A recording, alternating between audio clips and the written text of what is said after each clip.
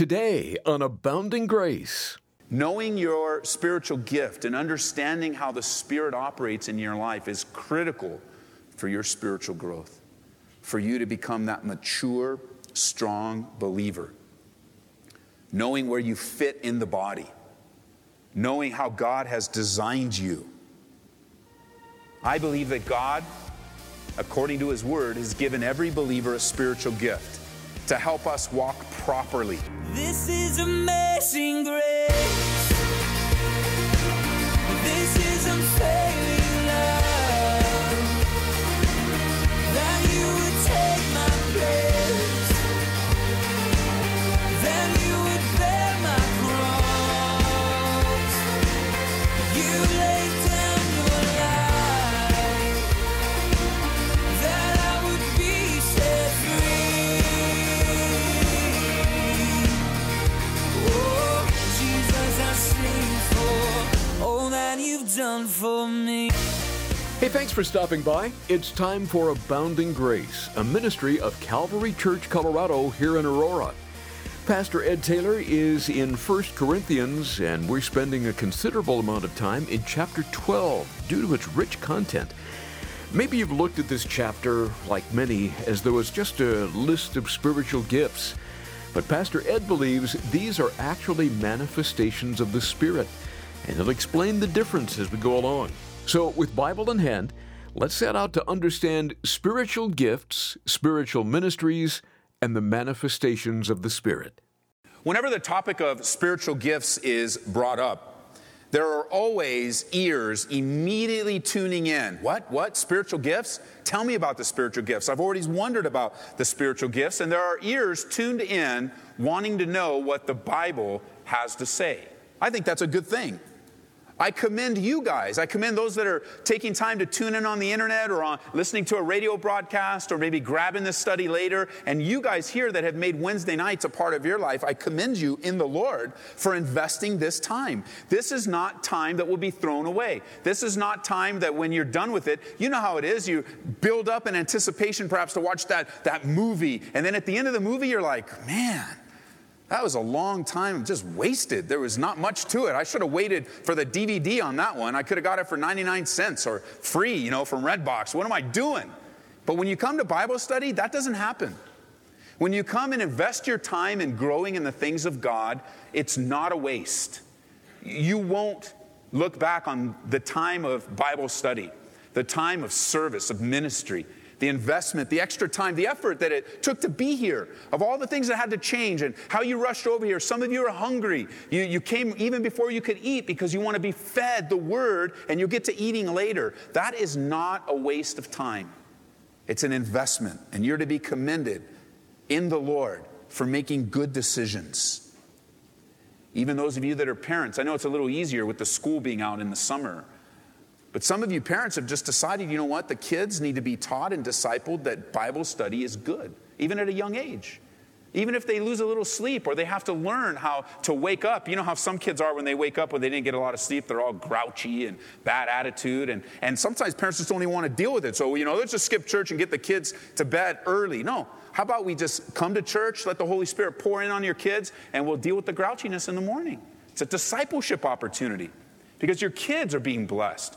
As the faithful servants downstairs are taking time to take the gospel and bring it down to their level, sharing the word so that they can understand it, that they can receive. It's always a good investment when you turn your hearts toward the Lord. Especially when you have questions, like spiritual gifts, tell me about that. I want to know about the spiritual gifts because I want to walk in the Spirit. I want to live in the Spirit. I want to know what it means to have the Spirit dwelling in me, coming upon me, being baptized in the Spirit, knowing that I can't do this on my own. It's not a Christian life to be lived. It's a life to abide in Jesus Christ. And He'll do the living in you and through you. The days, my friends, are short. And the coming of Jesus Christ is at hand. If there's ever a time in a day or generation that's alive, that there's no room for messing around. It's our generation. It's us. The coming of the Lord is near. Our salvation, as the Bible said 2,000 years ago, is nearer than when we first believed. What do you think it is now 2,000 years later? It's 2,000 years nearer of the coming of the Lord. Knowing your spiritual gift and understanding how the Spirit operates in your life is critical for your spiritual growth, for you to become that mature, strong believer. Knowing where you fit in the body. Knowing how God has designed you. I believe that God, according to His Word, has given every believer a spiritual gift to help us walk properly. Jot this down. Let me read it to you. It's in Romans chapter 13, verse 11. Paul is winding his letter down to the Romans, and he says, "And do this knowing the time, that now it is high time to awake out of sleep. For now our salvation is nearer than when we first believed. The night is far spent. The day is at hand. Therefore, let us cast off the works of darkness. Let us put on the armor of light. Let us walk properly, as in the day, not in revelry and drunkenness, not in lewdness and lust, not in strife and envy, but put on the Lord Jesus Christ and make no provision for the flesh to fulfill its lust." One way this happens is walking in the Spirit. Yielding to the Spirit in your life, exercising your spiritual gift. Pick up with me in 1 Corinthians chapter 12, verse 1. "Now concerning spiritual, brethren, I do not want you to be ignorant. You know that you were Gentiles carried away to these dumb idols, however you were led. Therefore I make known to you that no one speaking by the Spirit of God calls Jesus accursed, and no one can say that Jesus is Lord except by the Holy Spirit." If you weren't with us last time, you might be a little concerned that when I'm reading my Bible, I'm just skipping words when I want to skip them. As I read verse 1, now concerning spiritual, most of your Bibles has the word gifts right after the word spiritual. Do you see it? It's also in italics, which reminds us that this was a word inserted by the translators to help us understand the Greek language. The way the Greek reads doesn't translate very well into the English. The translators make decisions. You'll see these italic words all throughout the New Testament and the Old Testament. These are words that are added to help us understand the sentence. Unfortunately, adding this word hurts us more than it helps us. It'd be better to read verse 1 like I did. Now concerning spiritual, or from the original language, spiritualities or spirituals. Concerning the spiritual realm. Concerning life with the Spirit. This isn't a flow on, this flow of section here for the church in Corinth isn't a teaching on spiritual gifts as much as it is teaching on the spiritual realm. Living in the Spirit. Watching the Spirit work in our lives. What Paul is about to share with the Corinthians isn't a list of spiritual gifts at all, but simply spirituality or spiritual things. He broke them down, remember, into 4 categories. Verse 4 is the first category of spiritual things. There are diversities of gifts, but the same Spirit. Category number 1, diversities of gifts. We learn what those gifts are in Romans chapter 12. There are 7 spiritual gifts listed in Romans chapter 12. Every believer has been given one of those spiritual gifts. Your spiritual gift is your motivation in serving. It's what moves you. When I'm doing what I like doing in the Lord, what God is blessing in my life, it's probably your spiritual gift. Probably where God has gifted you. For some people right now, if I was to point out and say, okay, we're going to do a random choosing today of the person that's going to teach the Bible study tonight. And I'm just going to roll a wheel, and there's a seat number there, and I'm going to call out your seat number, and most of you are going to be afraid to death. You're like, I'm not going up there. I'm not standing before people. I don't understand that text. I didn't study. I'm not sure. Probably don't have the gift of teaching. Probably not. That's probably an indication that teaching isn't where you are. Now, some of you are like, oh, are you going to do that ever, Ed? That sounds cool. I'd like to do that. No. But there are many opportunities here in the church to exercise your gift of teaching, and we'd love to plug you in some ways or others. Some of you have that gift of mercy. You're a compassionate person, and your first response to things is being merciful. Some of you have the gift of leading. It seems everyone likes and wants to follow. You have a way of motivating people. You have a way, and you can look. If you don't know your spiritual gift, you need to know what it is. We went through this study in depth, week after week in Romans chapter 12. We laid out the spiritual gifts for you. We taught what it looked like, the definition of the gift, how it operated in the early church, how it operated in the life of Jesus, how it helps the body of Christ. And we even looked at some of the dangers of each spiritual gift. Listing out some of the dangers, I got so much feedback from that series of messages, and it was the dangers on the spiritual gifts that really got people's attention. Like some of the dangers is that you become very black and white, and you're like, that's me. I go, no, it is. It's a danger for your gifting. When you become very black and white, or you become very judgmental, or we went through every single one, all 7 of them. You need to know what your spiritual gift is. It needs to be confirmed by the Lord. What will motivate you and move you to action? What you really enjoy doing. For someone that's not gifted to teach, being forced to teach is a miserable experience. It's a miserable thing to be doing something that you're not supposed to be doing, that the Holy Spirit hasn't gifted you, that it brings no joy to you. It's just a burden. It's just one of the things that we've seen over the years as people that really step up and think, Pastor Ed, I think I have the gift of teaching. So we set it up in such a way where we send them off on a teaching assignment, and then just the studying alone was such a burden to them that they I don't know if I have the gift of teaching. And if you don't like to study, then you probably don't have the gift of teaching. And I speak of that gift because I'm familiar with it. I see that in my own life. I happen to love studying. I happen to love putting pieces together. I could do Bible studies on 1 or 2 words every night, every week. I like it. It's fun. It's the way God's wired me. And I want to encourage you, if you don't know what your spiritual gift is, there is a study set of CDs downstairs. You can grab them in the bookstore if you want to, or up online in our study in Romans. They're all up there. You can watch the study or listen to the MP3 so that you know what your spiritual gift. Maybe you already have an idea of what your spiritual gift is. Then grab that one study on that gifting, listen to it, and see if God doesn't use it to confirm in your life. There are diversities of gifts, he says. And each one of us has one. We all fit perfectly in the body with our gifts.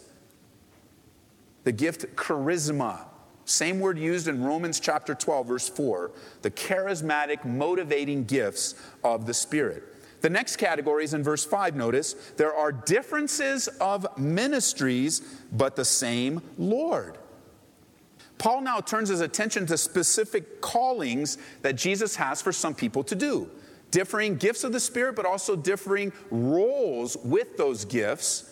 We find a listing of a few of them in Ephesians chapter 4. Different gifting positions or ministries that are given to the church to help the church grow up. These differences of ministries you could call, if you like to write in your Bible, you could write next to it, special assignments, where a gifted person is given a special assignment with their gifting. Special assignments that Jesus gives to his believers to bless the family, to encourage the body. They're given to us to grow up into maturity. The third category is in verse 6. There are diversities of activities, or you could say differences of operations, or the word literally means energies, different ways the energies through the service of ministry flow through the church. There are differences of activities, but it's the same God that works all in all. In this third category, Paul describes for us the uniqueness of how the gifts and ministries operate within the body, unique to the person exercising them. The word literally means energies, and when you're using your gifts for Jesus, all sorts of things are going to be going on at the same time, but under the leading of one God. The beauty of the work of the Holy Spirit is that it's unique to you and your personality. That should be one of the most freeing things for you tonight, that you don't need to be anyone else. You don't need to compare yourself with anyone else. You don't need to think you're better or worse off than anyone else. In the Spirit, you just need to be yourself. In the hand of God, being conformed and changed. Some of the most difficult condemnations that believers face and receive is when they compare themselves with someone else. If you don't have that problem, good for you. But most do have a problem in that area. Most, if things are going really, really well, it's very easy to fall into the flesh and sort of look around and say, well, things are going really, really well for me. Too bad for you, Or when things are going really, really bad for you and you're looking around, all you can see is people doing, then you'll say, hey, things are going really, really good for you, too bad for me. It's a double-sided coin of pride. The beauty, though, is with all these differences, just one Lord, one Spirit. The fourth category is what 1 Corinthians is going to be teaching us. He says, but the manifestation, this is in verse 7, of the Spirit is given to each one for the profit of all. This is where a lot in the church, many believers, have become confused in this section of Scripture. It's where a lot of confusion comes because over the years, most of us have been taught to think of verses 8 through 11 as just another listing of spiritual gifts. I know that for many years, I looked at 1 Corinthians 12 and Ephesians 4 and Romans 12, put them all those into a bucket and said, here you are. These are the spiritual gifts. Just go ahead and pick which one you want, which one you think you have. The Bible seems to indicate something completely different from that. Spiritual gifts in Romans 12, spiritual ministries or gifted people in Ephesians 4, and the manifestations of the Spirit here in 1 Corinthians chapter 12. The manifestations of the Spirit, or you could look at them like power tools, if you will, in a toolbox. Like, for instance, if you're a plumber, that's what you are. You're a plumber. But in your toolbox, you have different tools to make you a better plumber. Where you might use one wrench on this particular pipe, you would throw that wrench away and you'd use something else for that particular problem. You don't use the same tool in every situation. That's where the manifestations of the Spirit comes. Where the Spirit of God will come alongside of you and help you move forward in your gifting. Help you move forward in exercising your gift. And there are 9 of them. 9 manifestations that are listed for us in 1 Corinthians. Different tools that the Holy Spirit uses in your spiritual toolbox to enhance your gifting. For instance, a lot of the gifts, a lot of the manifestations of the Spirit flow during Bible study, right here from the pulpit. I don't always know that, but you do. One of the gifts that often flows alongside of teaching is the word of knowledge.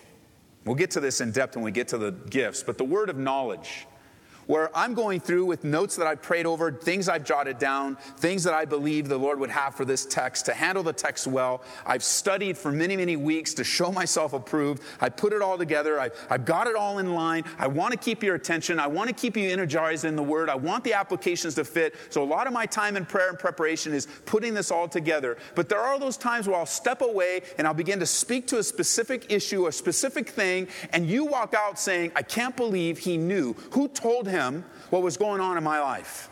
I'll tell you who told me. Your husband. No, I'm just kidding. That's not true. The Holy Spirit spoke through this time of Bible study. It wasn't in my notes. I don't have you on page 3. Make sure you tell Mary all about what's going on in her life. Just what happened at work today as you were right there by the water cooler. No, it doesn't say that. But being led by the Spirit as I'm exercising this gift of teaching that God has given to me. It's not me, it's His work through me. I might just step aside and begin to speak to a thing. Or I might use some dumb illustration of something happened in my life. And most of you are just like, come on, dude, move on. But there are 3 people that said, no, God is speaking to me. And you're like, wow. A word of knowledge coming alongside the gift of teaching. Then we go right back. And we start to teach again with the Word of God through the Spirit. And the gifts are all working together. It's powerful. And it's beautiful and encouraging. I want you to notice something. In all the diversity and all the differences and all the diversities, the manifestation, all of these, I want you to notice something. Something you can just chew on and think on. But I want you to see how the Trinity is involved in your life. The Godhead. God the Father is involved in your life. Jesus the Son is involved in your life, and the Spirit of God is involved in your life. How do we see that? Well, in verse 4, we see that the gifts are related to the Spirit. The diversity is of gifts, but it's the same Spirit. In verse 5, we see the ministries are related to the Son, Jesus. Different ministries, the same Lord Jesus.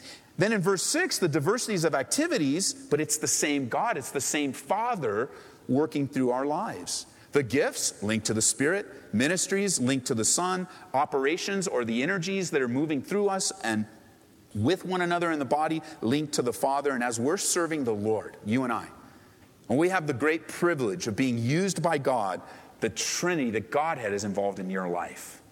Powerful. That's a study in and of itself. We've done that before as we've looked at the Trinity as revealed in the Scriptures and how the Trinity involved in the baptism of Jesus Christ, the Trinity involved in the resurrection of Jesus Christ. The Godhead has permeated all of our lives in and through us, even in the spiritual gifts that we exercise from Him. As we're serving the Lord, ministries and giftings are powerfully used by God to reach others, to minister to one another. There are things that you're doing in Jesus Christ that apart from the Spirit, you wouldn't be able to do. The giftings of God are not natural talents. It's not just because you're good at something. It's because God has gifted you in that area. They might match up with your natural talents, but don't confuse your natural talents, just because you're good at something, that means it's necessarily a spiritual gifting of God. God can use that natural talent, but what He wants us flowing is in the Spirit. He wants us serving and living in the Spirit. That's Pastor Ed Taylor on Abounding Grace. And Pastor Ed, you just touched on something of great importance, and that is the Lord wants us serving and living in the Spirit. So would you take a moment to contrast that with how many Christians attempt to live their lives in their own strength? Well, Larry, we've been conditioned and brought up in a culture that truly values hard work and independence.